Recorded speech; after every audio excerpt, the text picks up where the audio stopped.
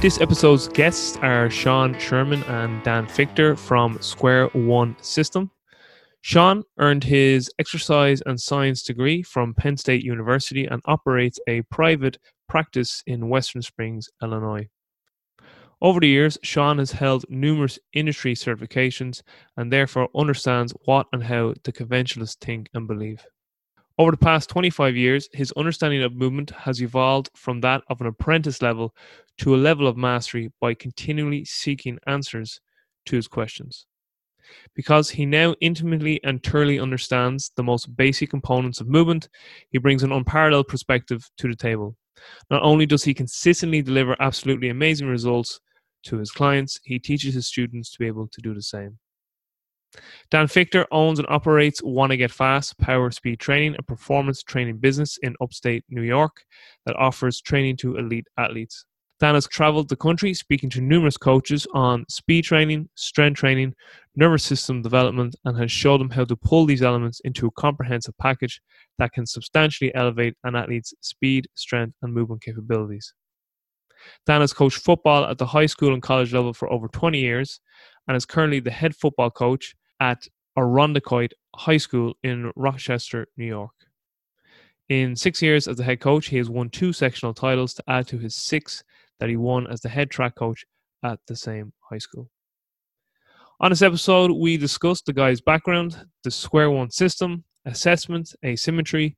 Sean performs a live assessment and treatment on a patient, and I asked the guys what they were reading or studying at the time that we recorded this podcast.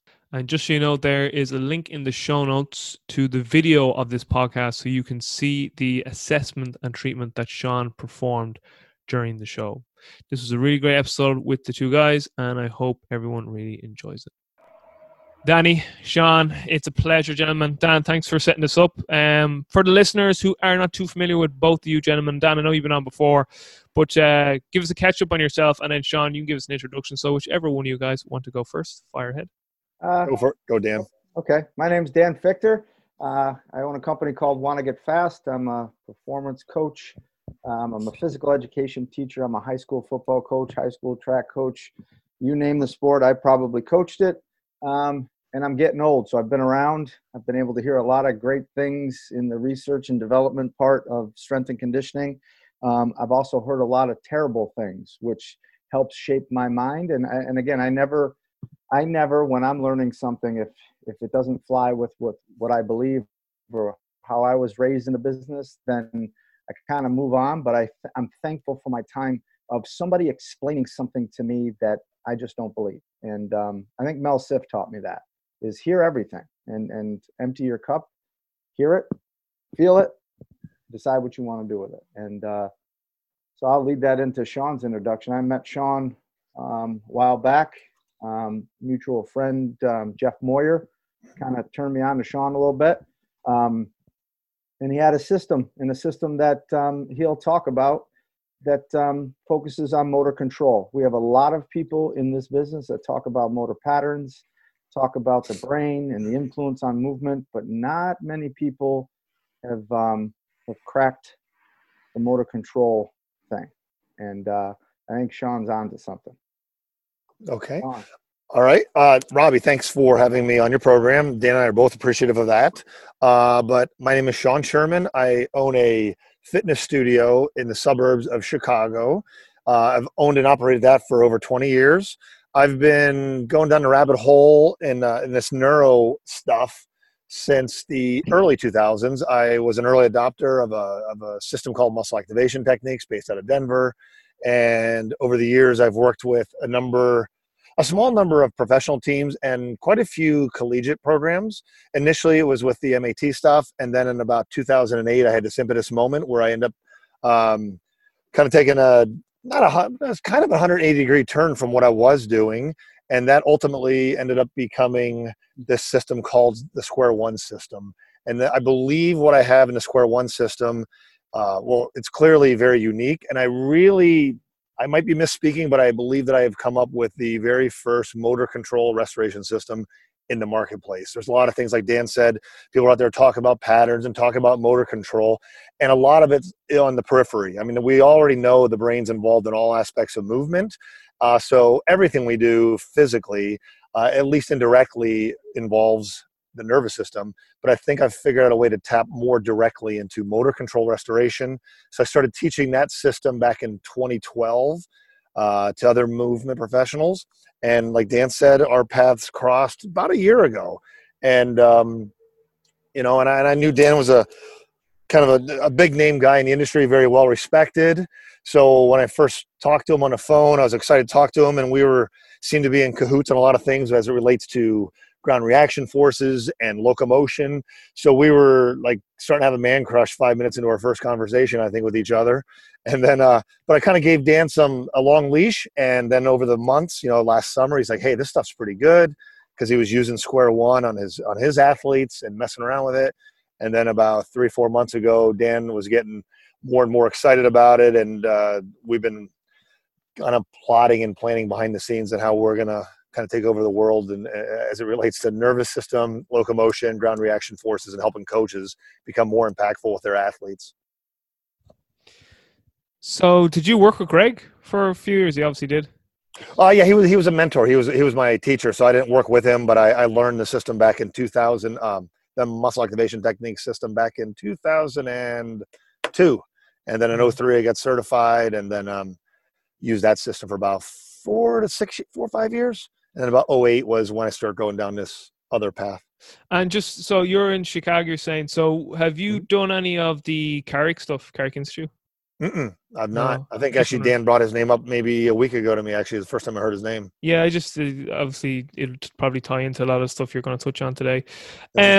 So getting into Square One then, where does this fit in the whole human performance picture? So maybe talk us through, like, well, I mean, I know nothing about it now, but I'm assuming is there an assessment criteria, then there's interventions, then is there, retest, or just talk us through more of the system.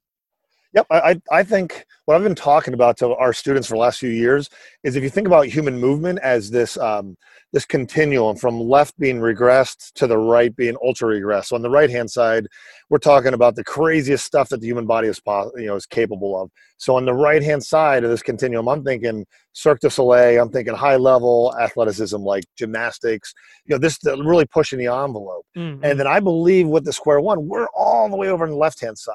So we're looking at is motor control. And in a nutshell, the most concise definition I would use for motor control is it's how the brain and how the body are organized to create and generate motor patterns. So we look at this Square One as not a replacement for anything else, but it's this ultimate, it's almost this precursor step. So whether you're in a rehab setting, in a fitness setting, or an athleticism setting, we look at this as the logical first step in working with somebody.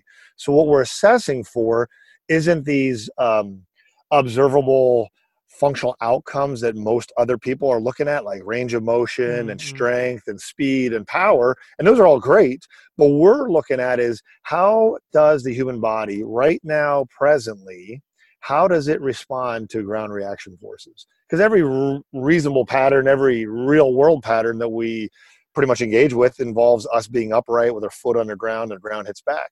So what we're looking at, we're just trying to ascertain right now, presently, how is this person's body responding to load as it relates to 4 rudimentary phases where all the joint actions are working together to go right, to go left, to go up, and to go down. So all we're looking at is right now, how is the athlete, what's he doing to avoid, what's he leaning into, how's he responding to load? And once we find out from a pattern perspective or from a phase perspective, how is the athlete compensating, it tells us what to leave alone and look elsewhere for this problem. And the problem we're looking at is, as concisely as I can say it, is we're trying to find these positions or these actions that the brain is currently or presently perceiving as a threat to homeostasis. Mm-hmm. So we're looking at where is there this intolerance of ground reaction forces, and that's where we direct our intervention, which is basically isometrics.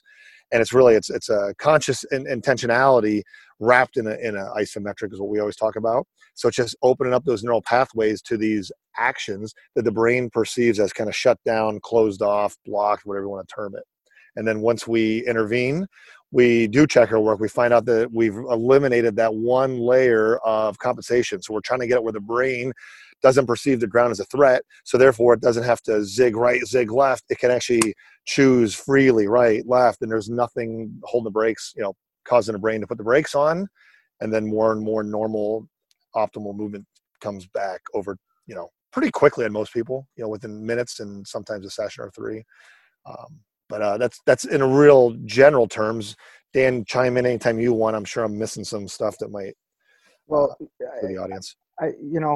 That's a great explanation of it. But Robbie, as you sit and you listen to that, and I was thinking about this, like when I close my eyes and I listen to Sean speak about that stuff, it walks me back through my entire education of learning how to be a strength coach or a performance coach, right? So if you think about it, back in the old days when we started to talk about, we want to make sure we have maximum central nervous system recruitment, and we're talking about fibers and how plyometrics, get everything to turn on. And so then we get into, we're actually training the brain. Well, we really weren't. We were training the nervous system, and more specifically the muscular system, to turn on at high rates, and rate coding and all that stuff that we learned.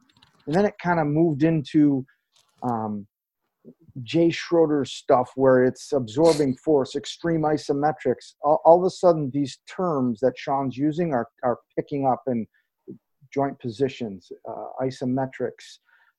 Even if you add in Carrick's stuff with the eyes and the vestibular system. And then I'm hearing words like ground reaction forces, and I'm hearing motor learning and motor patterns like Franz Bosch's stuff, right? So when you're listening to a system that's talking about every place I've been in the research in a single place, nothing was this, it took everything into account. Does that make sense? Like even when we were talking about central nervous system stuff and people were talking about Douglas's B activated and RPR, we're talking about Chapman's reflex, the lymphatic system, and its interaction with the muscular system, but we're really not talking about how the brain perceives ground reaction forces, which is through joint movement, right? And how can joints absorb force? Boom, go back to Jay Schroeder. He was all about absorbing force, but he really had half the equation. So when I started to hear Sean talk about this, it was like a light bulb going, wow, every world of mine just collided. And, nothing is the end all be all. And I realize it's all about putting all these different pieces together, but clearly in the motor control world, this is pretty profound. Yeah, I kind of half joked to you over Facebook when we were talking about this. I was like, it sounds very Gary Grayish as well. Gary was always when the foot hits the ground. I think he used to have a course called that as well. Shit happens. But it sounds like, so essentially what we're trying to happen, or what we're trying to achieve through your system, Sean, is to open up more degrees of freedom so that an athlete or a human have more. They have more opportunities to solve a movement problem that presents in an emerging property. So we all know, like, about motor skill acquisition. Every motor question or situation, or movement, I should say, every movement situation we find ourselves in always is going to need a different sort of solution to it, because we never repeat the exact same movement twice in our lives, because of everything that can impact motor control, from the thoughts in your head to the way the wind is blowing. Did you have an argument with someone? What's your blood sugar like? Did your grandmother not say she loved you when you were 4 years of age? Everything can impact how you solve a movement equation at any given moment in time. So it sounds like your system's open up more degrees of freedom. So just with regards to the assessment, and we're talking about ground reaction forces here, do you then just look at a standard gait pattern, or does it depend on the athlete coming in and the actual specific movement patterns they utilize in their sport, where you're trying to make it a little more specific? So, I mean, like, obviously, say a baseball pitcher, he's going to have a very different ground reaction force when he plants his foot, and then obviously has to throw the ball, to say maybe soccer player, to maybe a prop in rugby. There's obviously going to be some similarities there, but obviously there's specific patterns and forces that's specific to their sport. Like another one too would be, just because this is top of my mind because I only watched the season of it there on Netflix, the Formula One guys. Like, you don't actually realize how much how much force goes through them guys in terms of what's the actual G-force that goes through those guys and the preparation they need to be able to take. So my question there to you, Sean, is do you make Mhm. your assessments a little more sort of specific and individual depending on the sport, or is there sort of a global one you put everyone through, or is it a bit of a mixture of both? Like, okay, everyone's human, everyone needs to walk, we all look at a gait pattern, Mhm. then from there we might specialize.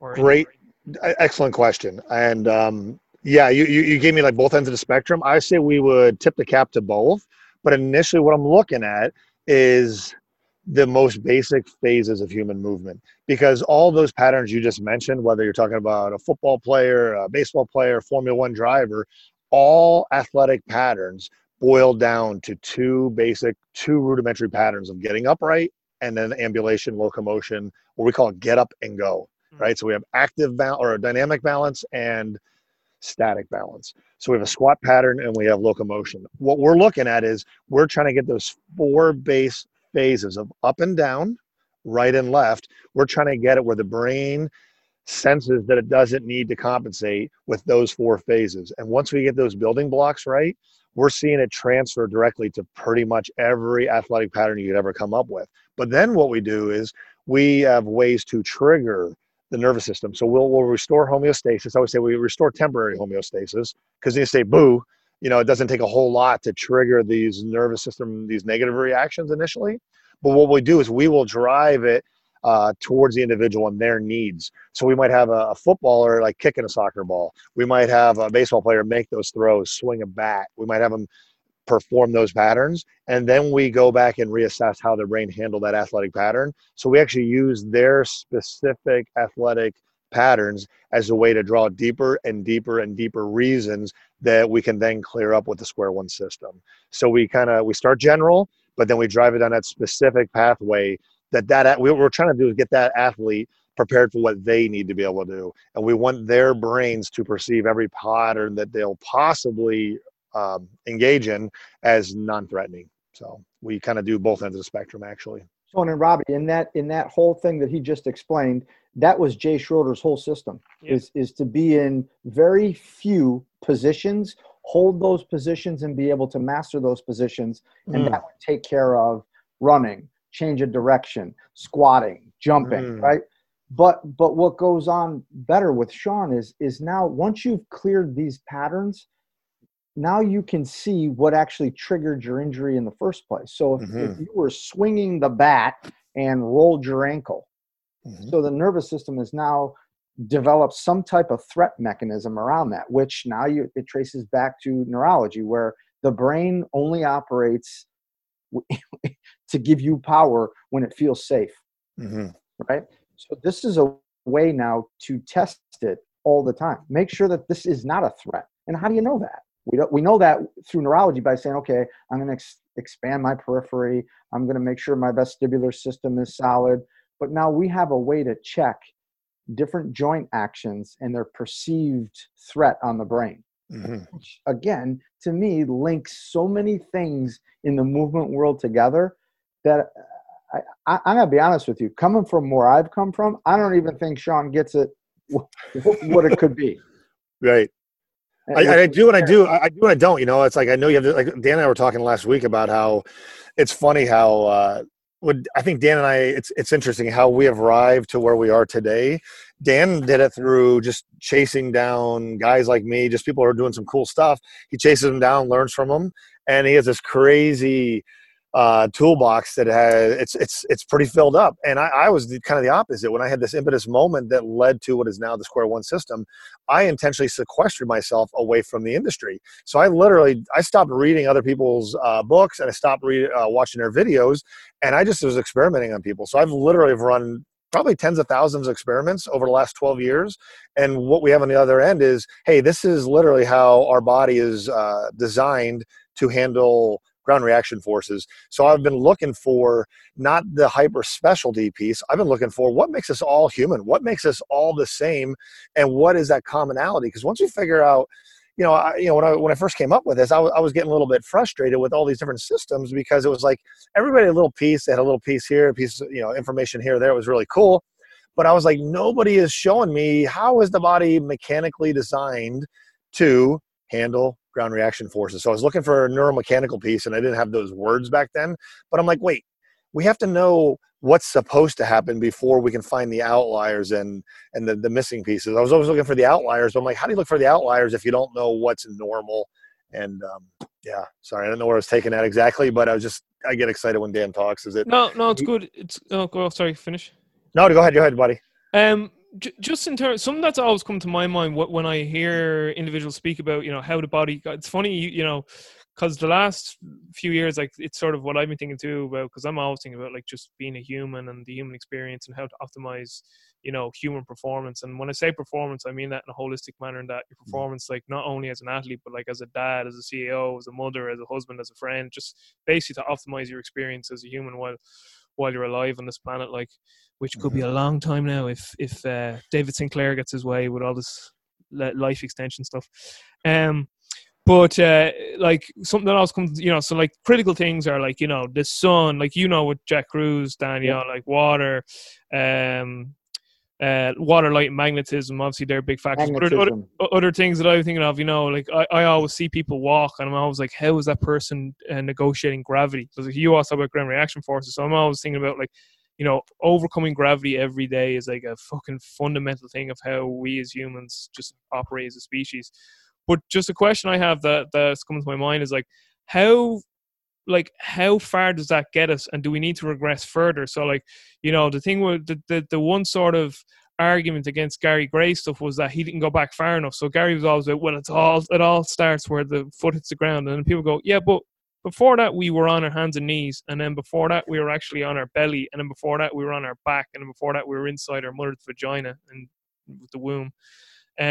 So, like, how far back do we need to go? Like, so, like, do we need to actually regress back to, like, more primitive patterns to help build up the body? Like, will that actually have a transfer to ground reaction force? And that's kind of where I'm getting at. Dan, do you want it, or should I go with it first? Either way.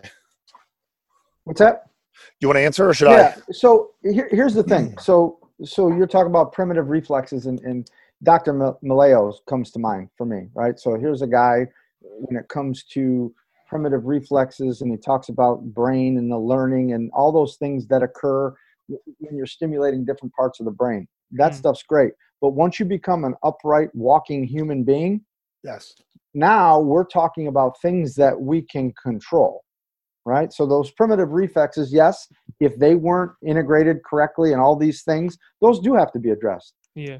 I think we're at a system here is once you start upright locomotion, stuff's going to change, and that's where we can go back to. Now, I'm going to give you an example here. We talk about these joint actions separately. Like, if you look at, like, two of the best foot guys in the world right now, one of my best friends, Chris Korfus, and Adrian Bauer, that's talking with Joel all the time, right? Those guys are really good about joint mechanics that happen in the foot itself. That's awesome, right?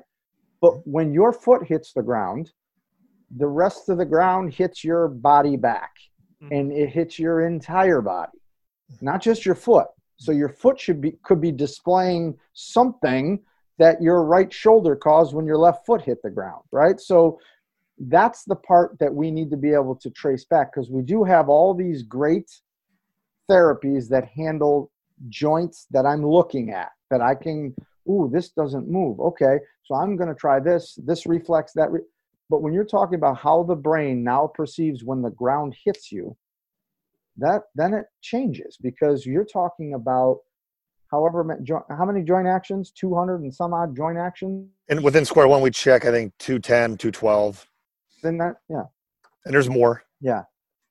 And then kind of piggyback on Dan too, like, I agree with what Dan said about these primitive patterns. It's like those, I believe, are necessary when you're 3 months old, 6 months old, but all that stuff, that phase, that punctuated period at the beginning of our life, is to develop the strength along the spine and the posterior chain to get us to a more mature pattern of being upright.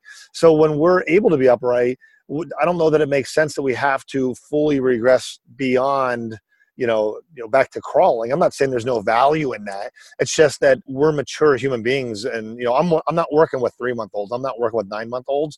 My clients are all 8, 9, 10 years old on the young end, and most of my clients are 20s, 30s, up to 70s, 80s, 90s. So we're dealing with fully mature developed motor patterns. That again, it's like those early infantile patterns of crawling and grasping and all those like reflexive and all those patterns are really stepping stones to get upright and go. It's really again. I guess maybe I could be more clear to the question. I guess some people would think that like the majority of the population don't actually go through those sequences properly. Like most people don't, and they're saying that, well, if that foundation isn't in place, so then their upright gait mechanisms will probably never be proper. So that's why some people may regress to that. Another just question for you, and I'm just asking questions out of pure curiosity on my part, because like the only thing I know for sure is that I know fuck all.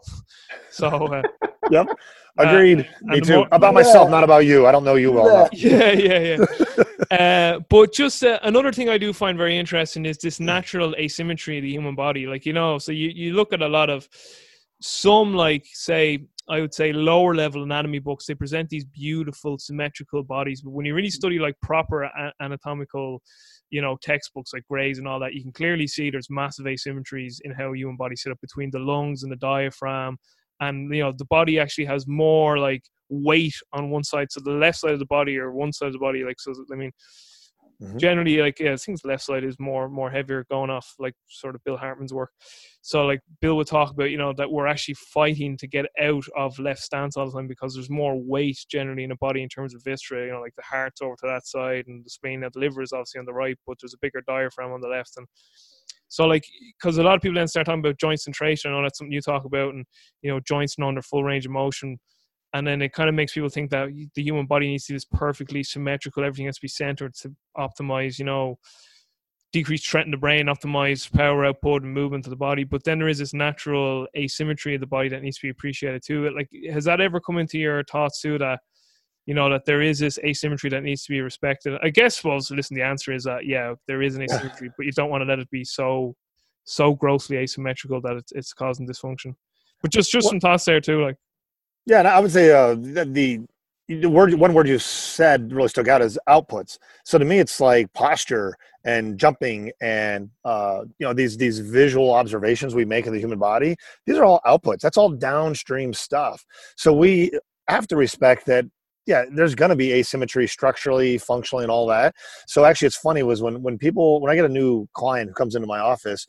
You know, we got these anatomy charts on the wall, and I always say, hey, the only assumption I'm going to make about you is I'll point at the anatomy charts. I'm like, that guy in the wall, that's not you. You're not symmetrical. So, like, I'm going to make that assumption, and everything else, we're going to just ask your body questions, and we're going to pose questions to it neurologically. We're gonna mimic ground reaction force and see how your body responds to that. And we're gonna let your body individually let us know where the deficits are, where you're compensating, all that stuff. So I'm just there to observe, and I'm making the assumption that I haven't met the world's only physically perfect human being. Like, that's probably not the next guy that comes into my office. It's just not going to be that person. So I would say we definitely tip the cat to that, and that's not our goal. Our goal isn't to even change the functional outcomes. It really is focused on the process and not the outcome. So all we're trying to do is get the brain less in a fight or flight, you know, as it relates to the ground. So the whole deal is if we can get the body to accept ground reaction forces, chances are we're going to see some really cool changes in range of motion and strength and power outputs, and we're going to be happy with that. So we're very much going after the process, not trying to artificially boost up these asymmetries that don't make sense to our brain. Like, look at that guy, his leg doesn't turn in, so we got to do X, Y, and Z, or her arm doesn't reach overhead. I know what we got to do. We got to release the lat, and we're jumping on all these conclusions. I'm like, whoa, pump the brakes. Why don't we back up further and find out how this person is handling ground reaction forces first? Because if they can't do that well, all that other stuff is it's all downstream anyway. Like, it's not that it's not important, but it's like first things first, and that's all I look at. It's all downstream, and I try not to. I think so much like Sherlock Holmes. You know, Scotland Yard is paying attention to the blood splatter on the wall, and Sherlock's looking out the window, and the shade is hitting the clock at this time of day. He's paying attention to clues that the mainstream isn't. So I think trying to use our eyes to judge what's going on with movement is just fraught with so many challenges. And when we start falling in love with all the theories we build because it's logical and like, oh, okay, the first theory we tend to build around range of motion or posture or just observing someone walk, like, oh, I can tell the way that foot's hitting the ground on the inside, that means X, Y, and Z. And I'm like, you don't know that. I don't know it. None of us know that. So we need to learn how to ask better questions of the human body, deeper, more probing questions that relate to the most basic ways that we're designed neuromechanically to function in this world that is ruled by gravity and the ground and our brain's ability to orchestrate things in relationship to those external factors. And Robbie, to add to that, the whole asymmetrical thing, I agree with that 100%. Like your testicles, they don't hang like this, right? They're like this. So when they do swing, they don't hit each other, right? But I look at it like this: as you begin to get upright and moving, actually it's each step, but each year you live, it's like you're putting on a winter coat, putting on a different pair of pants. I'm putting on another coat. I'm putting on another pant. And then all of a sudden, you have these layers of compensations that you've developed over your natural moving and playing and doing all these things. It's got nothing to do with the asymmetrical part of the body that's in there, and it's already that you're born with and reflexively from the primitive reflexes. It has more to do with the layers of compensation that you've been wearing for years. And I think what this system does, it just peels one jacket off, boom. We go to move, ooh, there's the new one. Peel that jacket off, and here we go. So now you become, you're carrying less coats around. Now, listen, I fully appreciate and understand where both yourself and Sean are coming from there. And Sean, I understand what you mean by their downstream inputs. Again, I've done a shitty job explaining myself there. I guess I'm sort of putting forth the Postural Restoration Institute's idea that every human is asymmetrical because of, unless you're born in situ where everything's on the opposite side of the body. But their whole thing is that that there's this common pattern that nearly every human has. Like they call it like a left anterior inferior ilium on the left, and then they've all these acronyms and all that. But that most humans are actually right side dominant because you have a bigger hemisphere on the left that controls the right side. And he's like, even you get those funky people who write with their left hand but they do everything else with their right hand, like play pool and tennis and all that. So it would be unjust to me to try and tell you everything about PRI, but it's just that what I'm saying, it'd be nice if you looked into PRI stuff and see where you felt that fit in with your system. Kind of like you're talking about the way, you said you've been secluded away from every other system, and Dan went to all these other ones. I'm sort of similar to Dan in that, I've looked at, PRI, and I've been DNS, and, the Carrick Institute stuff, and then obviously there's I've even looked into MAT and all that stuff, FMS, and just some other fucking ones there too, loads of them. And it's kind of, again, you're taking bits from everywhere, and trying to put them together. Obviously Gary Gray stuff as well. But it'd be just interesting to see where those things kind of all fit together. And going off what Dan's saying, Dan has such an eclectic background that he's saying that, your system has seemed to touch on nearly everything and put it in a nice sort of rhythm. So I'm just asking questions to see if you've had these sort of thoughts yourself. Just in terms maybe of, for the listeners, even for myself, I think what might be good, maybe a case study or an example of, such and such came in and this is what we've done with this person and this was the outcome, or would that be something that could be practical to do right now, or what do you think? Yeah, I mean, I got a table. I got to move it from this other space over here. Yeah, no problem. We'll have a test dummy here. We can throw it on a table and find maybe like an asymmetry and range of motion, see if we can change some stuff. Yeah. Cool. All right, so you guys keep talking and give me like a minute. While you get that. So Robbie, I think about it like this too, is a lot of times in the therapy world, we do something on a table and somebody gets up and they start going back to play and the pattern's back. Because the ground changed things. Clearly. Oh, I have a huge issue. I've had even before and as I said earlier on, I know enough to know I know fuck all. But even when I was new and green to this whole profession of performance and even therapy, and I was taking my manual therapy courses, and they used to do all these table range of motion tests, just a leg raise, or the one that used to really bug me was, when you lie down on your back and it was the glute firing test, your glute and then the opposite side erectors and the hamstring, they're meant to go in the sequence, and they'd say, oh, it's off. And it never made sense because I was like, well, how do you know that's the pattern that happens when they're upright against gravity? You don't, unless you have an EMG or something, and even EMG could be faulty. So I've often asked these questions, how much do you think that something in a horizontal position away from the gravitational force is actually telling about what's going on in the body when it's upright against gravitational forces. It just never made sense to me. Right. So that's one aspect of things that didn't click for me. Now, I've seen people, when you do a glute activation, I've seen it all the time with Douglas's stuff. You get off the table, it's great. It's awesome. But there was a loophole there of what happens when that foot hits the ground. The second part of that is you created this range of motion increase. Well, that's just because there was a stimulus to the nervous system and blah, blah, blah. There's a guy on YouTube that completely discredits that stuff. If I touch here, you got this range of motion. If I touch here. It's Spina's. You ever see Spina's video? He goes, name a body part. And he's like, right. The baby toe, and he touches it and the leg raise gets better. It's because you're decreasing threat to the brain. Like. Right. Okay. So with this system, you're going to actually go through the movement that created that pain. You're going to get back on the table, and we're going to test it to make sure that it held solid, which is awesome. It rechecks the work based off the ground reaction forces you gave it. And you can do whatever you want, right? So, again, when you look at loopholes in systems, and they're not loopholes, they're just, it's you don't have the answer for it right now in your terminology. This has the answers to it, which is awesome. Yeah.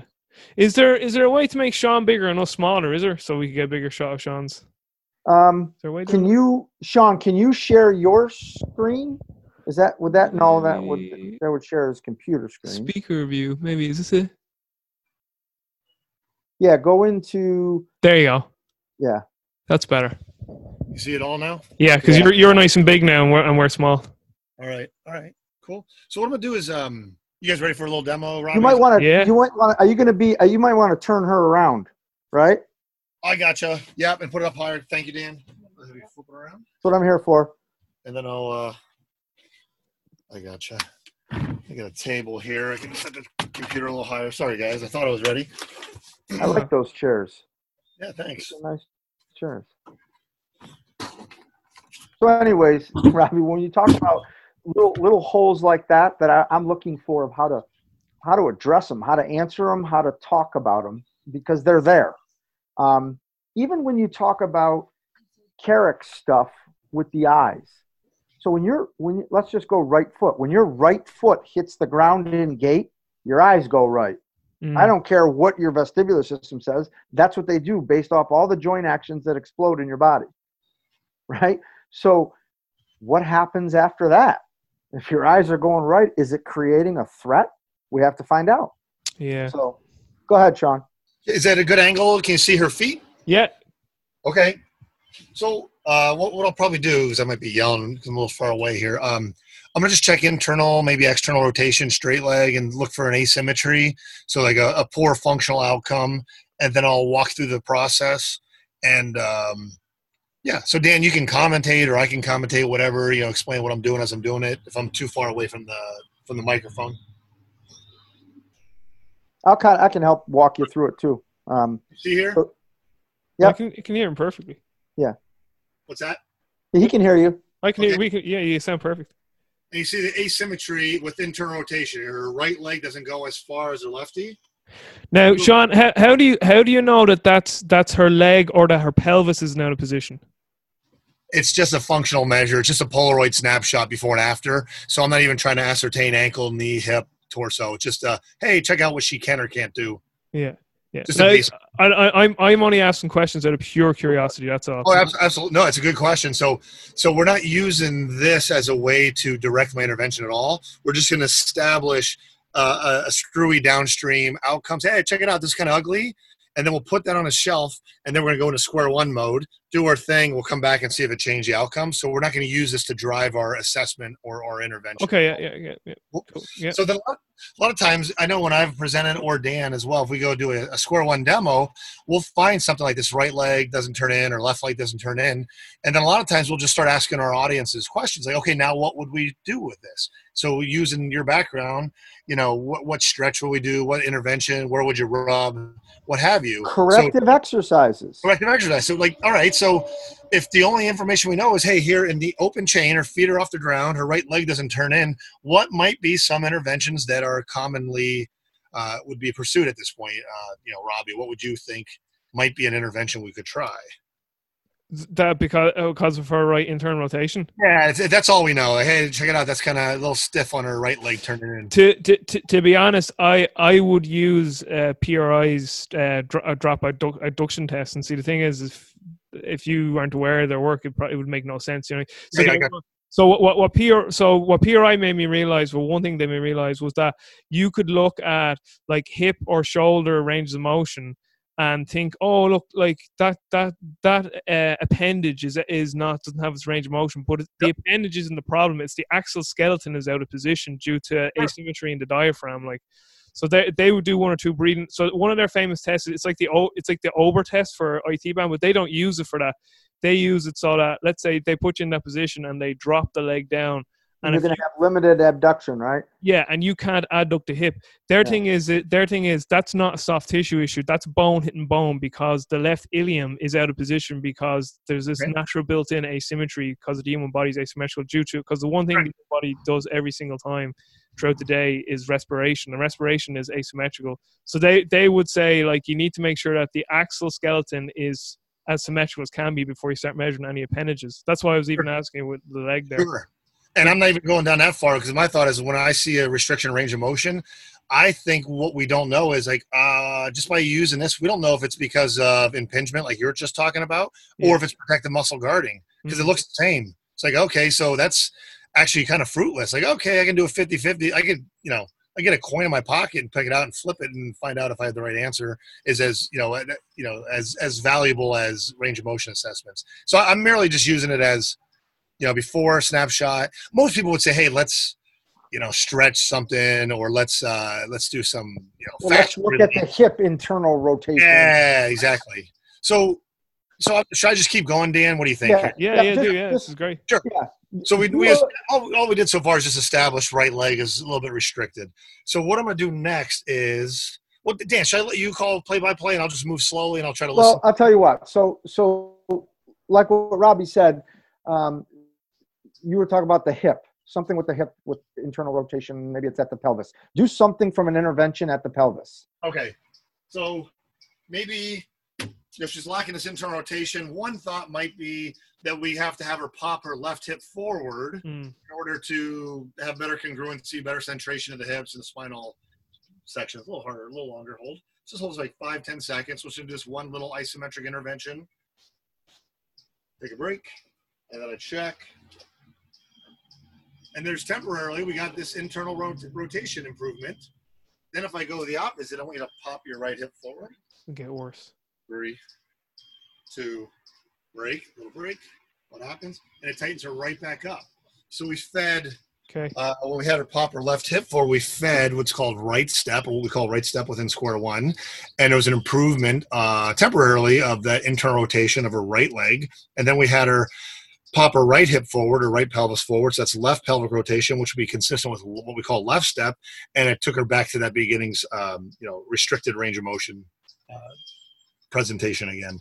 So right now that just shows us like, oh, wow, check it out. The nervous system is responding to inputs that we feed into the system. That's all we know right now. Okay. So now what we typically use as an indicator that we use repetitively within square one is a neural response muscle test. And I'm just going to pick, I tend to use a glute minimus test or a glute medius test. And I'm just going to use that on her and find out if we can find a failed test position. So up here, I want you to turn out. Don't hold your leg up. Let your leg go heavy. Turn and stop me from pushing in and straight out. So she's failing left. How about righty? Just turn out, straight out, push. Solid. Show me this again here. So we have this failed left leg muscle test position. And again, we're not thinking, oh, we got to fix the weakness. We're going to use this as our change detector. So then all I'm going to do now, I'm going to cock your right foot back. We're going to imitate ground reaction forces in this plane at a right angle. And we go back to our indicator test. Fight me hard. Hard if you got her. There we go. Get strong. And range of motion comes back. Then I go and feed left dorsiflexion. Fail. And it tightens it right back up. So what we've done here is we've just established through not only the muscle test, but also the range of motion change, that right now her nervous system has this unsafe perception of left step. Because when we shoved her left ankle into dorsiflexion, it made her go weak. We lost that range of motion on the right side, so it kind of temporarily robbed the body of resources. And then when we fed right step, right ankle dorsiflexion, we get that strong muscle test and that range of motion comes back. So we, in Square Oneville here, we would perceive this situation as, hey, left step, where the left foot hits the ground, right foot pushes off, and then all three planes, all the joint actions through the entire body is perceiving left step as how she needs to compensate, because her body is avoiding on some level this right step where the right foot hits the ground. So all we know now is we've limited we got rid of about 100 options, and now we just have narrowed our focus down to 100 places where the load intolerance or the ground reaction force intolerance issue is. So we just know it's right step, which would be for a right-handed person, maybe a backswing if they're a baseball player, or a golfer, kind of the backswing. So we're going to try to figure out where within this right-handed person's backswing is the issue. So we're going to use what's called therapy localization, which is the second piece that we've borrowed from applied kinesiology and clinical kinesiology. And all we're going to do is touch on various segments. And after every physical touch from the practitioner, we're going to go back to that reference muscle test and find out where there's improper signaling. One of the things too, Sean, can you hear me? Yep. One of the things too is and stay back there. Robbie, from top to bottom of the spine in the joint actions will ride that pattern down. Yes. Okay, here's what I mean by that. So if her eyes go left, watch what happens to that pattern. Strong and big range. Eyes to the right. Fails, tightens her right back up. So eyes left, consistent with right step or the backswing. Eyes right, consistent with, actually I got that reversed. I got eyes right, consistent with the right swing. Yeah. Eye issue going on. Interesting. Okay, so now we're going to do therapy localization where I'm just going to touch her knees. Big turn. Solid. Go hips. Ribs and belly. Okay, just touch your belly for me. Just touch your ribs. So we're finding in the T-spine is where there's an issue. When we touched her knees, solid response. We touched the hips, solid response. We touched belly and ribs, failed. Isolated just the lumbar spine through touch. Strong, hit just the ribs. There's our fail. So right now we're looking at, again, we kind of went from 100 or 200 options down to 100 when we found out that we're going to chase after what we call right step. And now we narrowed down to 3 options when we found out that it's in the ribs or in the thoracic spine. So now we just got to feed and imitate ground reaction forces at the in the T-spine as it relates to the right foot striking the ground during locomotion. So they want you to lean your torso to the left and then come back out of it. So we just imitated ground reaction forces. Solid. Then I'm going to cock her foot back. Give me a big, tall chest. Take a break. Good. Give me a crunch. Head and shoulders off the ground. Take a break. So there's our fail. So that worked out well. I got to see all 3 joint actions. So again, just to reiterate, we had her actively go into left T-spine side bend, checked her work. She was solid. Her brain perceived that as a fine position. Then I believe we did a T-spine extension, rechecked. She was solid. We did the crunch, and that's what is robbing her of resources right now. So we would interpret this situation as the most recent reason she needs to compensate is her brain there's a certain aversion to thoracic flexion. So anything you want to add there, Dan, before I go through the intervention? Oh, can you guys hear me? Yep. I can Okay. hear you. Dan, you want to add anything before I go into the intervention? Okay, so we found thoracic flexion is off of right step. Yep. Is creating that temporary nervous system shutdown. Yes. Right. So now he's going to fix that, and then he's going to go back and check to make sure he fixed it, Mm-hmm. and then you can check for an outcome to see if anything changed. Perfect. So the intervention, it's really conscious intentionality directed at the joint action that the brain perceives as unsafe. So we're going to wrap it in an isometric. So Lisa, all I want you to do is crunch and hold for about 3, 2, 1. Take a break. So she did the intervention. And what I'm going to do to prove my work is I'm going to shove her into left step that was just making her go weak and tightening her up. So this is how we check our work. So now I mimic foot back, right here, solid. So if I cock her right foot back, solid. Go ahead, turn your eyes to the left, right here. Turn your eyes to the right. Awesome. So right now she's showing tolerance to ankle dorsiflexion right and left, eyes right and left, and then we check her range of motion. Big range, whether I shove her left foot back, big range, right foot back. Big change. So we have her in a state of temporary homeostasis. So then, Robbie, then we go back to your a question you had asked about specific patterns. So this is the point in the session where we could then have her perform a pattern, a lunge, a squat, just stand up and tolerate ground reaction forces in an upright position.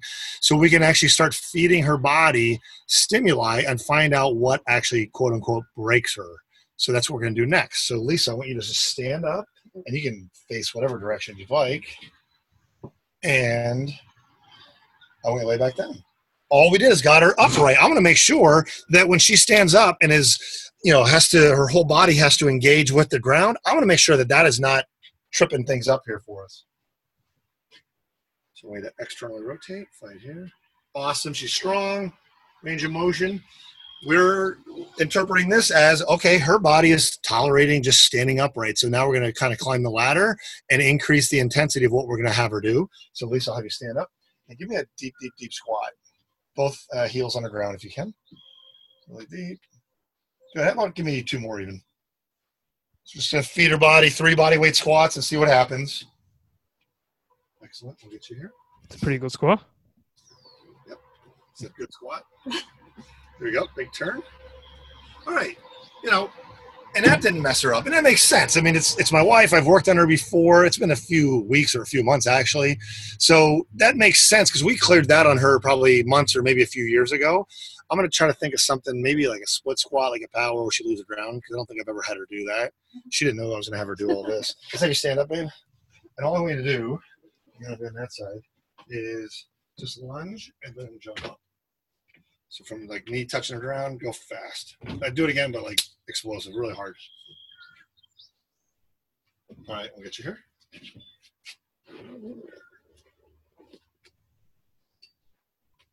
There we go. Now, chances are, how'd that feel from intensity? That wasn't like super hard. So it wasn't that it was difficult from a challenge, like from a tissue effort perspective, but her brain's like, whoa, what was that? That was something she hasn't done. She doesn't play basketball. She doesn't play tennis. So that's probably a pattern that maybe she hasn't done in a long time.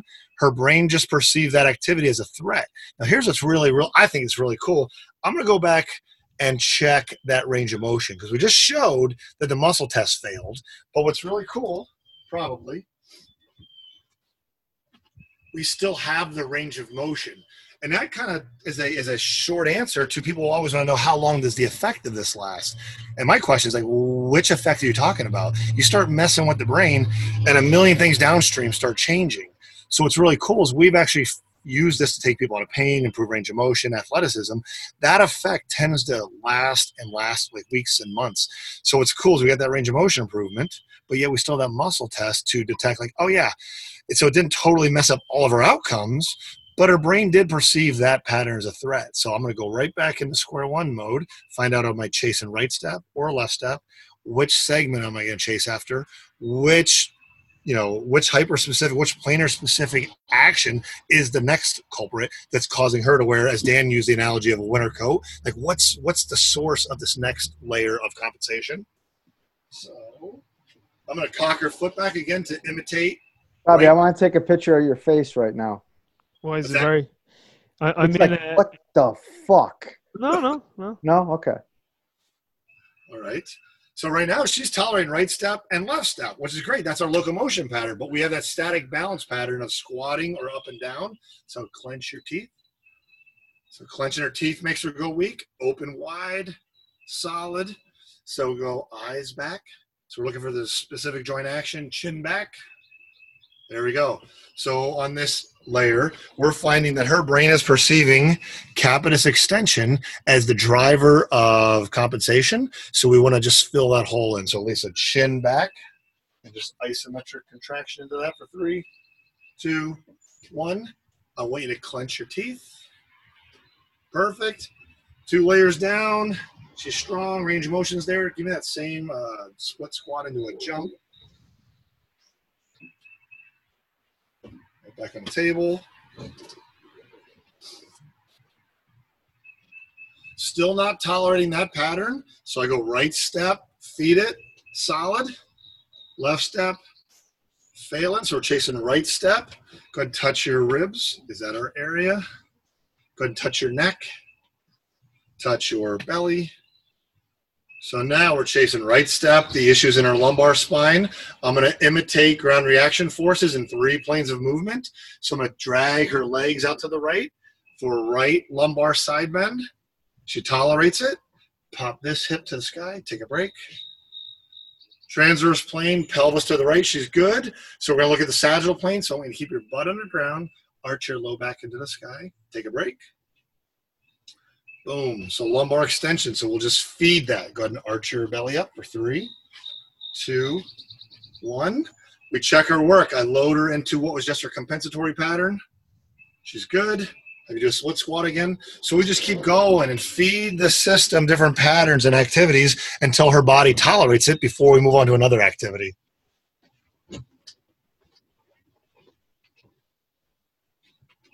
So now she's cool with that. So if she's my client, I might just have her do a split squat with her opposite leg forward. So let's do that. So I think you had your lefty, but maybe take your opposite. Because if I look at it, like, I don't know, I've seen better lunges, I've seen worse lunges. I don't think that our eyes are the best way to detect nervous system changes. Yeah, you're good there. So the opposite side was cool. So I don't know if that's enough or you guys want to keep going or if you have other specific questions right now. See how many patterns he's peeling back, right? So now that movement is no longer a threat. Yeah, no, I understand. Listen, I'm all about brain and decreasing threat and neural inhibition. I mean, I've been at that school taught for a long time. So everything you're saying and doing, like, it's nothing like I haven't. Like, that's kind of, if I finished that statement, it would have sounded very sort of ignorant or that, like, I like, there's nothing there that I'm like, oh my God, that's like, it's magic. Like, I can understand from a mechanistic standpoint how all that's possible. Does Lisa have any issues? Does she have any injuries or pre-existing? Like, is she symptomatic or anything? No, any symptoms right now, Lisa? No, she's feeling pretty good lately. Hasn't been in any tissue damage, anything like that in a long time. Yeah. No, just wondering. And purely, like, this is just me purely, and I'm like this at any sort of course that I've ever went to at muscle testing. And even this, I'd say this with even Douglas to Dan. Like, I'm still always very skeptical at muscle testing. Maybe not so much even from. Maybe not so much from the actual practitioner teaching the course, but definitely for the students that are going out doing it. Because obviously, then, you know, I'm very, it's so hard to quantify muscle testing, you know, like, because, and even like, say, like with PRI, when they do like the range, like they always go, look at it, can you see it's better? And I'm always like, no, like, how do I know? You just didn't twist that in more, like, you know what I mean? It's just, I'm just personally like that anyway. Like, they're always like leg up, push, and it's like, oh, and see, oh, now it's all better. It's just like, I'm just very skeptical minded when it comes to every type of muscle testing. I'm like that.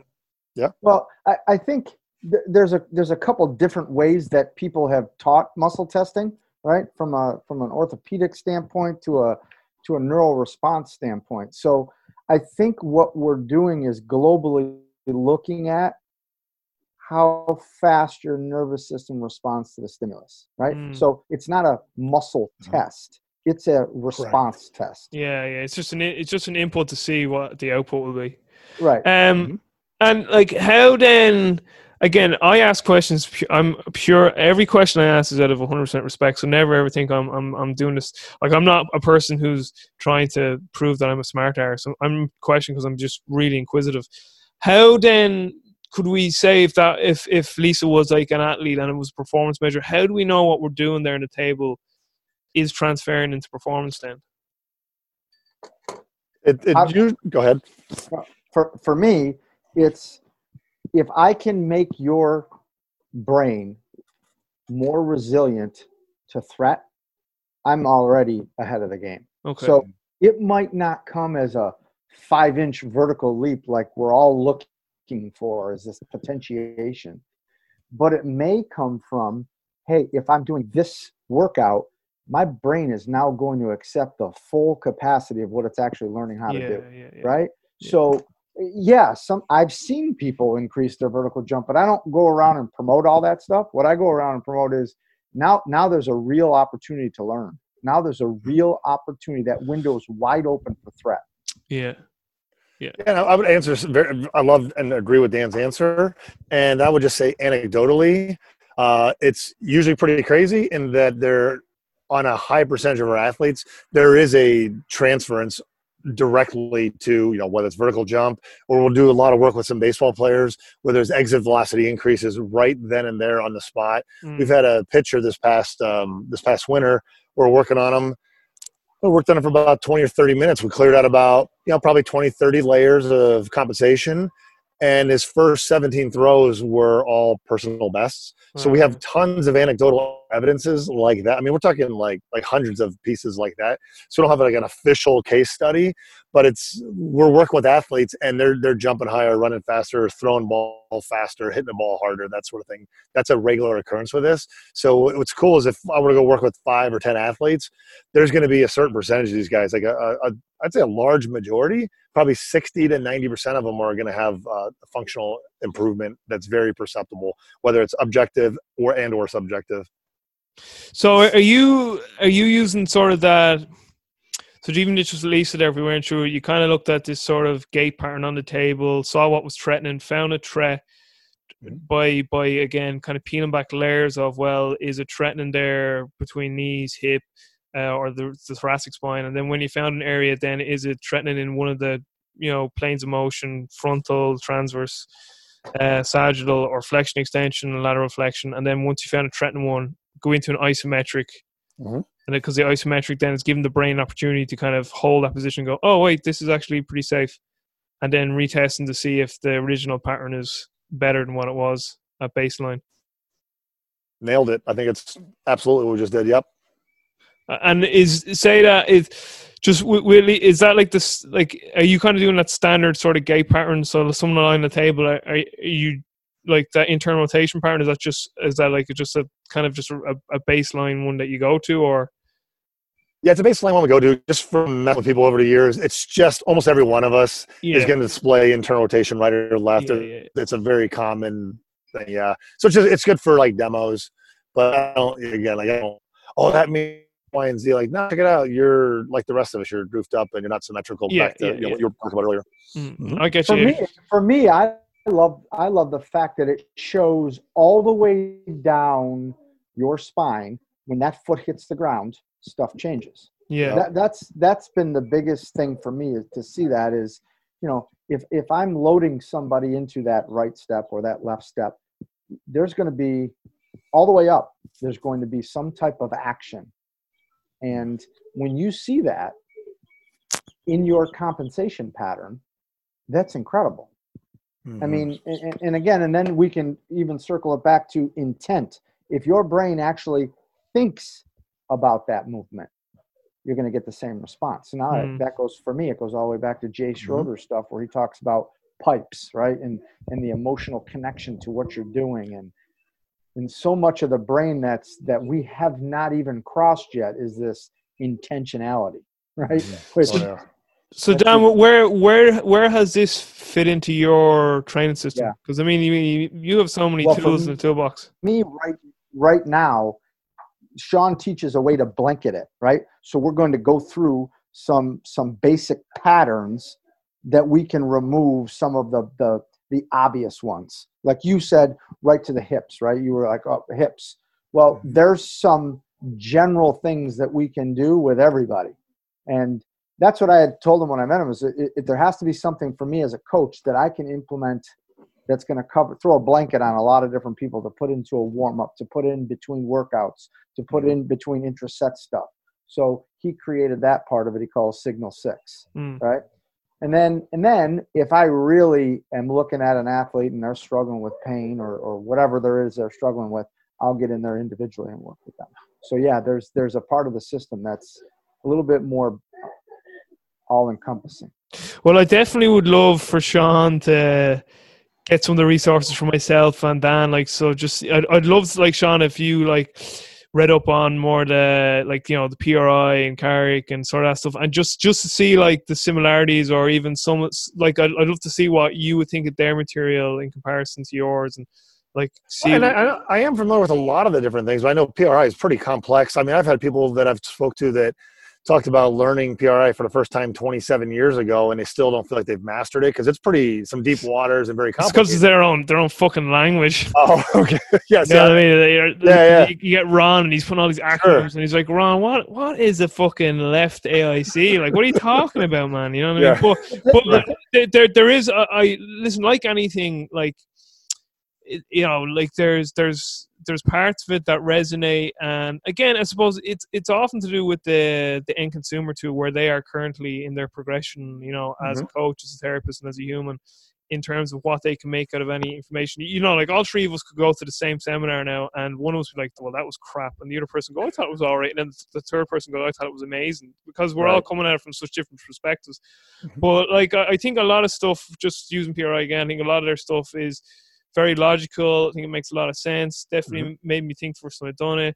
Like a lot of the course, you know, just with like DNS and, you know, DMS and a lot of stuff with Gray and the functional movement systems, and, you know, even MAT with Greg Roscoff, and that's why, like, and FRC too. Like, you know, you talk about taking the threat down with isometrics. I mean, that's very similar to a lot of FRC stuff with Spina, in that.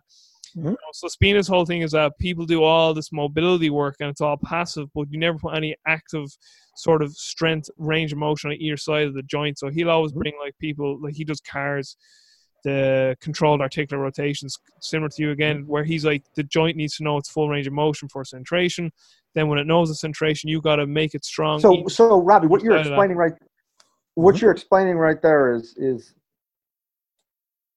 like, it sounds very similar to what Sean's doing there too, you know. It is, but what happens, I'm trying to make the words come to life. Like, when you look at neurology and you're trying to impact it,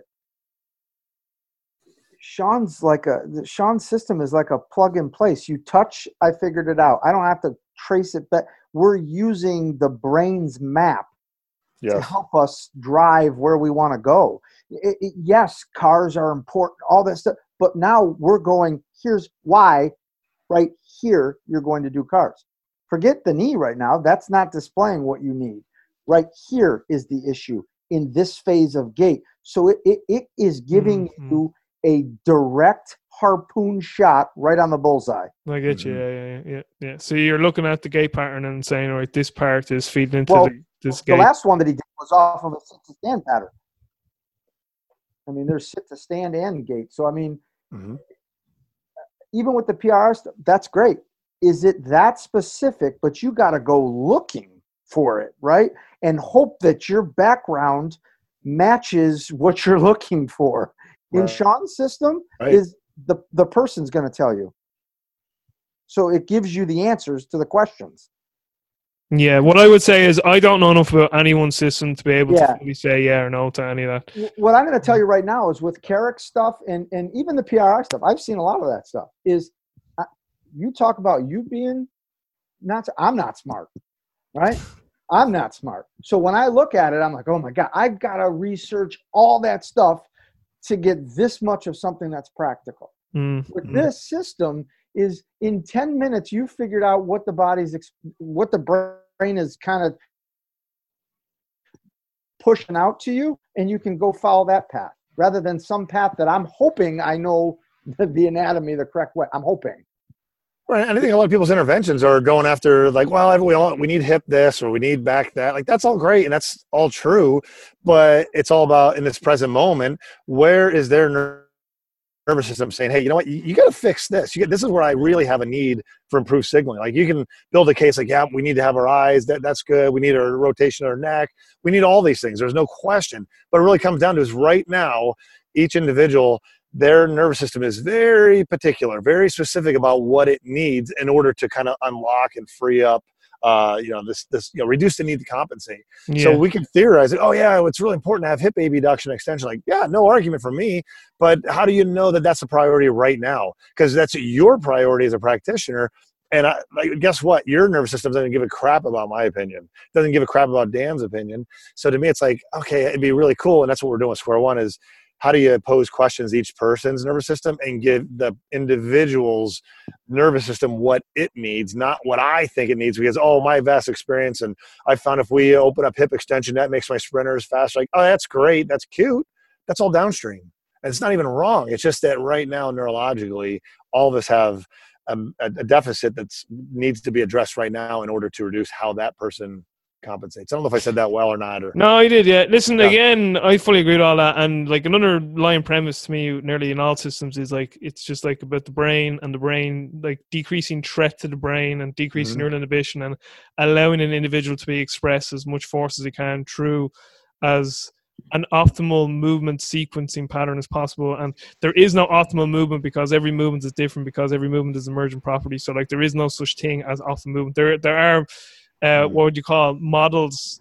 There is definitely technical models to every movement, but within that is huge variation or bandwidth, as Dan Pfaff would say, in terms of how every individual solves a movement problem.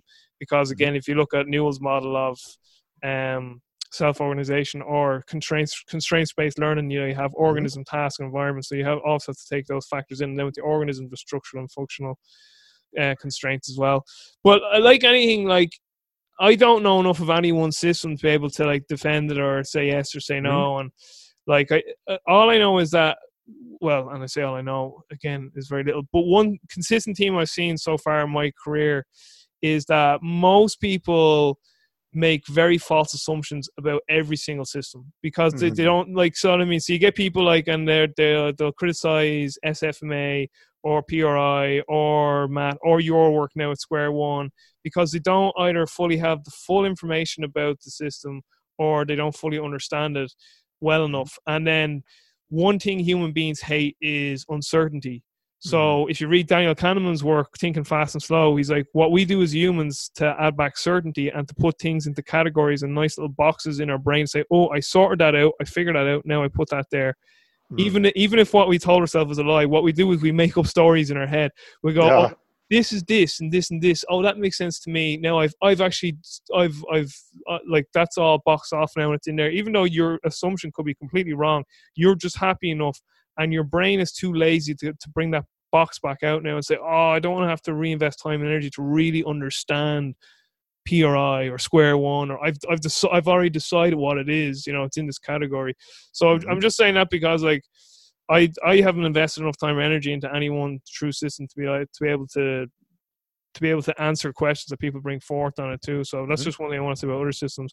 But in terms of your work there, I mean, everything that you've done makes sense to me. Like mechanistically, again, for me, it's obviously decreasing threat. And I understand what Dan is saying, that your system, it's more specific to the point because you're kind of going like, right, here's the gait pattern, how we deal with ground reaction forces. What part of this system is feeding into dysfunction, into how this person is dealing with ground reaction forces in their gait pattern. So obviously there, like with Lisa, there was something going on thoracic spine and inflection. So we put the isometric there and it got better. So no, listen, it's extremely interesting stuff.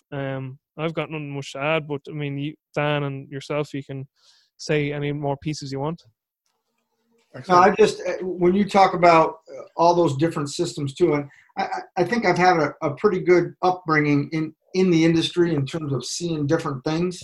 And again, from each one of those things, you pick out certain parts that really hit home.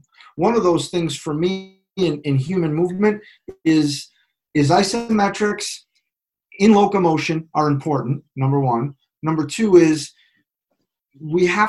intent matters and how you wrap that intent in your therapy or your performance training. And ground reaction forces are huge. so when you look at this system, it just made me stop in my tracks and go, wait a minute. Okay, this is kind of answering most of those things. And I know this, if corrective exercises were what people thought they were, you'd see a lot greater things on the internet of, oh, look, I've been doing tibial internal rotation and, working with a band and this works. You don't see those. I mean, he took away a tibial internal rotation in 10 seconds. I mean, and again, it wasn't anything that he had to go looking for it. Where is the spot? Where do I need to go to give me instantaneous results? And I think when you deal with the nervous system, that's what you get. You get an instantaneous feedback of how the brain is perceiving that action, which is awesome. Yeah. So, Sean, where can people find out more about your work? Have you, obviously everything now is on lockdown given COVID-19, but do you have any online resources people could go check out? Yeah, great question. The main place where we are active would be on Instagram. So that's Square One System, and then our website is also Square One System. So www.squareonesystem.com. Because of this COVID-19, it's kind of, I've wanted to take a lot of my stuff into an online format, and now all of a sudden, COVID-19 is a pretty good impetus, and it's given me the time to do that. So actually, behind the scenes, Dan and I have been working on the Signal 6 program, which is, like you guys were talking about earlier, more of a blanket. It's a little less precise than what we just showed you in Square One, but it's very much inspired by Square One. So we're kind of picking on the 6 areas of the body that most commonly house these sensory motor signaling area issues. And it's also in 6 degrees of freedom: flexion, extension, internal, external, and abduction, adduction. And so we're about ready to launch that later this week. So we're hoping to actually, as soon as tomorrow or Friday, that'll be live. And that was really born out of my desire to help some of my students who are team strength coaches or team coaches themselves. Because the biggest cut, the biggest honest criticism of Square One is it is a one-on-one thing, and it's not easily integratable into a practice scenario. So I wanted to create something that coaches could, get some of the goodies out of Square One and help their teams all at the same time. So that's going to be coming out. And then we're also going to put the whole Square One system that's been taught in live workshops in the past. We're going to be launching that sometime, hopefully as soon as the end of this month in April of 2020. But certainly by May of 2020, there's about a 95% chance we're going to have that also in an online course format. And we're still going to have our live workshops and all that, but it's more or less going to be like our level 4. And we're going to try to get level 1, 2, 3 all just online. And then people can come and visit us in Chicago to get even more hand holding if they want. But that's what we're working on. And Dan's been helping us with that and telling people about that. And then also we're going to have Dan's going to be doing some lecture material for us as part of our educational modules as well. So, yeah, we're excited about that. Sweet. Just give me 1 sec. Yep.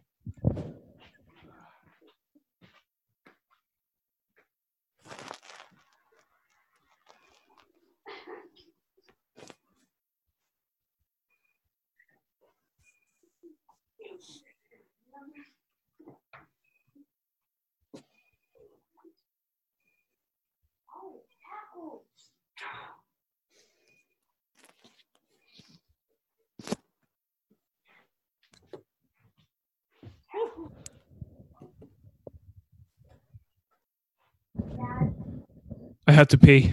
No, sorry that's for great. my lengthy answer on the last one. No, you're grand. You're grand. Crossing your legs. That's great stuff. That's great stuff. Dan, where can more people find out about you? You used to have a website. You took it down. Yeah, I don't have a website anymore. I'm not interested in talking to too many people. No, I'm kidding. I like to do what I do. I mean, I have plenty of opportunities for work, and I'm doing a lot of consulting now. It's great. I mean, the gym's up and running great. We do more Instagram stuff and Twitter stuff. Yeah, I get you. Thing, we took it down. Just one thing I didn't mean to say to you. Another way it was want to get fast, and you're like a performance coach. I was just thinking when anyone ever says performance coach, I always think about like a sex therapist, a performance coach, and then I was thinking that would be the worst title for your website. Want to get fast? You were a sex performance coach. Like, no. That's the problem. That's very good for it. That's the problem we came here to fix. We want them to get slow. No, that's great stuff. Listen, Sean, I'm very interested and intrigued. Again, everything you said, again, from a mechanistic standpoint, neurological standpoint, resonates with everything that I've studied so far today, which isn't a lot because, as I said, I know enough to know that I know fuck all. It's just every time I read, it's like that old saying, the more you learn, the less you realize you know. You're just like reading going, I'm so dumb. Yep. Then I always ask myself, who figured this shit out? Like whenever, because I love reading physiology and I'm reading, let's just say like protein receptors on the cell membrane. Like, who discovered this? Yeah. Like, who discovered an ion channel? Like, what is going on here? Right. You know, it sounds like a cool story. But like, how did that? Seriously, they actually see these structures inside. Yeah. Or like like the nodes of Ranvier on myelinated axons. You're like, what the fuck? Ranvier, how did you? Ranvier came up with it, I'm sure. Yeah, no, it was. That was his name. Ranvier was like, how did he discover this Ranvier? No, great stuff, guys. Listen, everything will be linked up in the show notes, and listen, I'd be happy to have you on anytime again. You ever want to have a chat about anything at all? Cool. But listen, for now, we'll call it a wrap there. Just before I go, I always love asking people this question. Dan and Sean, what are you reading right now? If you're reading anything, you're reading any good materials or watching anything? What I'm reading at the moment, what book? Oh yeah, I'm rereading Polyvagal Theory by Stephen Porges. That's it there. Yeah, I'm not reading anything in the industry right now. I'm reading a book by Joe Humphreys on fly fishing. So he's great. So it's just I love that. And then during these COVID times, I'm in central Pennsylvania right now, so there's a lot of trout streams. So nice. I'm either fishing myself or reading on that right now. No, so nothing that's super pertinent to all your audience, but Chris Corfus will be happy with this one too. I always love reading Team of Rivals on Lincoln, the political genius of Abraham Lincoln. That's a great book. He was a genie. I can name all your the old body electric. Yeah, I have that one too. I always go back. Robert O. Becker. So I'm not very smart, so I gotta go back and keep rereading things. I need to reread that. I read that book about 7-8 years ago. Do you ever only read a book and you're just not ready for it? It's too far ahead of where you're currently at. Like the only thing I understood in that book was that you cut off a salamander's leg and it regrows. Or it's. I remember thinking, why can't we grow tails? That's what I remember coming away from that book. The hypothesis was that the more complex the nervous system is in an organism, the less it has regenerative capacities. Because we actually still have regenerative capacities in our peripheral axons, but not in our central nervous system axons. They don't really know why. Well, for some reason, like just they do know that with the Schwann cells, that a Schwann cell. It has a neurolemma, so the cell membrane, the neurolemma, that actually feeds into the regeneration tube in an axon in the peripheral system. But in the central nervous system, it's oligodendrocytes that myelinate the axons, and for some reason, that has an inhibitory effect on regeneration of an axon. Because every time I read a textbook, I'm like, oligodendrocyte, you fucking bastard! No one likes you. Yeah, you inhibit it. Why do you inhibit? And then whenever I see a Schwann cell, I'm like, yeah, Schwann cell, you fuck man. So it's that book or Dr. Jack Cruz's Twitter? Yeah, Cruz. That's unbelievable. I must get him back on. He's a fucking gas man. Oh, he's the best. He's so intelligent, but he's. We said this on our podcast. He's like you bring his name up to some people and they can't stand him because they have an emotional, visceral response to him because he's very poor at putting out his message in a way to the masses in a nice way, if you want to say it that way. Like it's very. In our opinion, right? Yeah, he's very. I don't give a fuck like how he puts it out. He's very aggressive. See, this is the thing. Like whenever I read that book, The Four Agreements, and one of the agreements is in the book is don't take anything personally. And in that like actual chapter on that, Don Miguel Ruiz says if you take something personally or you get offended, that's like the highest form of selfishness because you think everything is about you. Like if you get offended, you think everything is about you or revolves around. Like, it's not. Like people who are like attacking you are doing that because it's an insecurity in themselves. So when people are like, I don't like Jack Cruz the way he gets on, it's like, why are you getting offended by it? Like he's just a guy putting out information. Like, well, why do you think he's attacking you? Like, why are you making it about yourself? But he's very aggressive with how he puts out his message. That's the thing that turns people off. Very like Charles Poliquin was, and that was the sort of detriment of Charles. Like, and rest in peace, Charles. Like, because I learned so much from him. And Vern and Ben is the same. I'm very good friends with Vern. I say the same to Vern. Same with Jay Schroeder. Yeah. Like their information's unreal. And then it's just how they put it out. Or there is times, like I will say this with Charles Poliquin, there is times where he did say a few spoofs. You know, like he was saying he put like, I don't know, ridiculous amount of muscle mass on when he went to the Dominican Republic for 5 days because of the food. Yeah, and you're kind of like, oh, why did you say that? Because what's going to happen is you're going to get the people that don't like you and say, see, that's why I don't like him, but they don't see the. They don't see the other information that's great. You know what I mean? It's the same with like Paul Chek too. You're like, Paul Chek, he's like, there's so much good, so much good, so much good. And then he comes out with this radical statement. You're like, no, don't do that. That affects people's learning. I tell people that all the time. Like I've sat in these conferences before, and like this guy, Dr. Jerry Tennant, right? He's brilliant. And he says one or two things and people get up and walk out of the room. Yeah. I stay there. I listen for the rest of that crazy shit because I know somewhere wired in there, the dude knows what he's talking about. Yeah. I think like we all want our heroes to be just flawless. Like you study anyone, Martin Luther King. I love JFK. Like people are always like, oh, JFK got in because of his dad. Like, you know, they stole the election, and then like, you know, he was a brutal husband to his wife. It's like, do you realize that if any other president had been in that room during the Cuban Missile Crisis, we'd be fucked right now? Like, he's a war hero. Yeah. The boat he was on, that's crazy. And I'm not even a Kennedy fan. But I wonder how true that is, though. They were saying like he was dragging things with his teeth and but I just know I'm thankful for the Cuban Missile Crisis because everyone in that room was like bomb, bomb, bomb, and he's like, let's take a break. Like to be able to stand up to the generals. That was because after fucking the Bay Pigs, he was like, nah, I'm not listening to those guys ever again. Right. So anyway, but listen, as we went on a wrap, this also happens when I talk to people from America. I get into like U.S. history because I love U.S. history. I can name all your presidents back to back. I've done it before. I love studying all your presidents. I quit too in about third grade. That's been a while. Yeah. But listen, we're wrapping up there. I'll say goodbye to you guys offline. So for all our listeners, and I'll probably put this out as a video too, so for the viewers, because you know you're kind of going to need to see what Sean did there because it's very hard to like listen and go, I don't understand what he's doing. So I'll probably put this out as a video too. But for everyone else, until next time, take care, be well, and stay strong, particularly right now in these times of ours with COVID. But anyway, see you guys.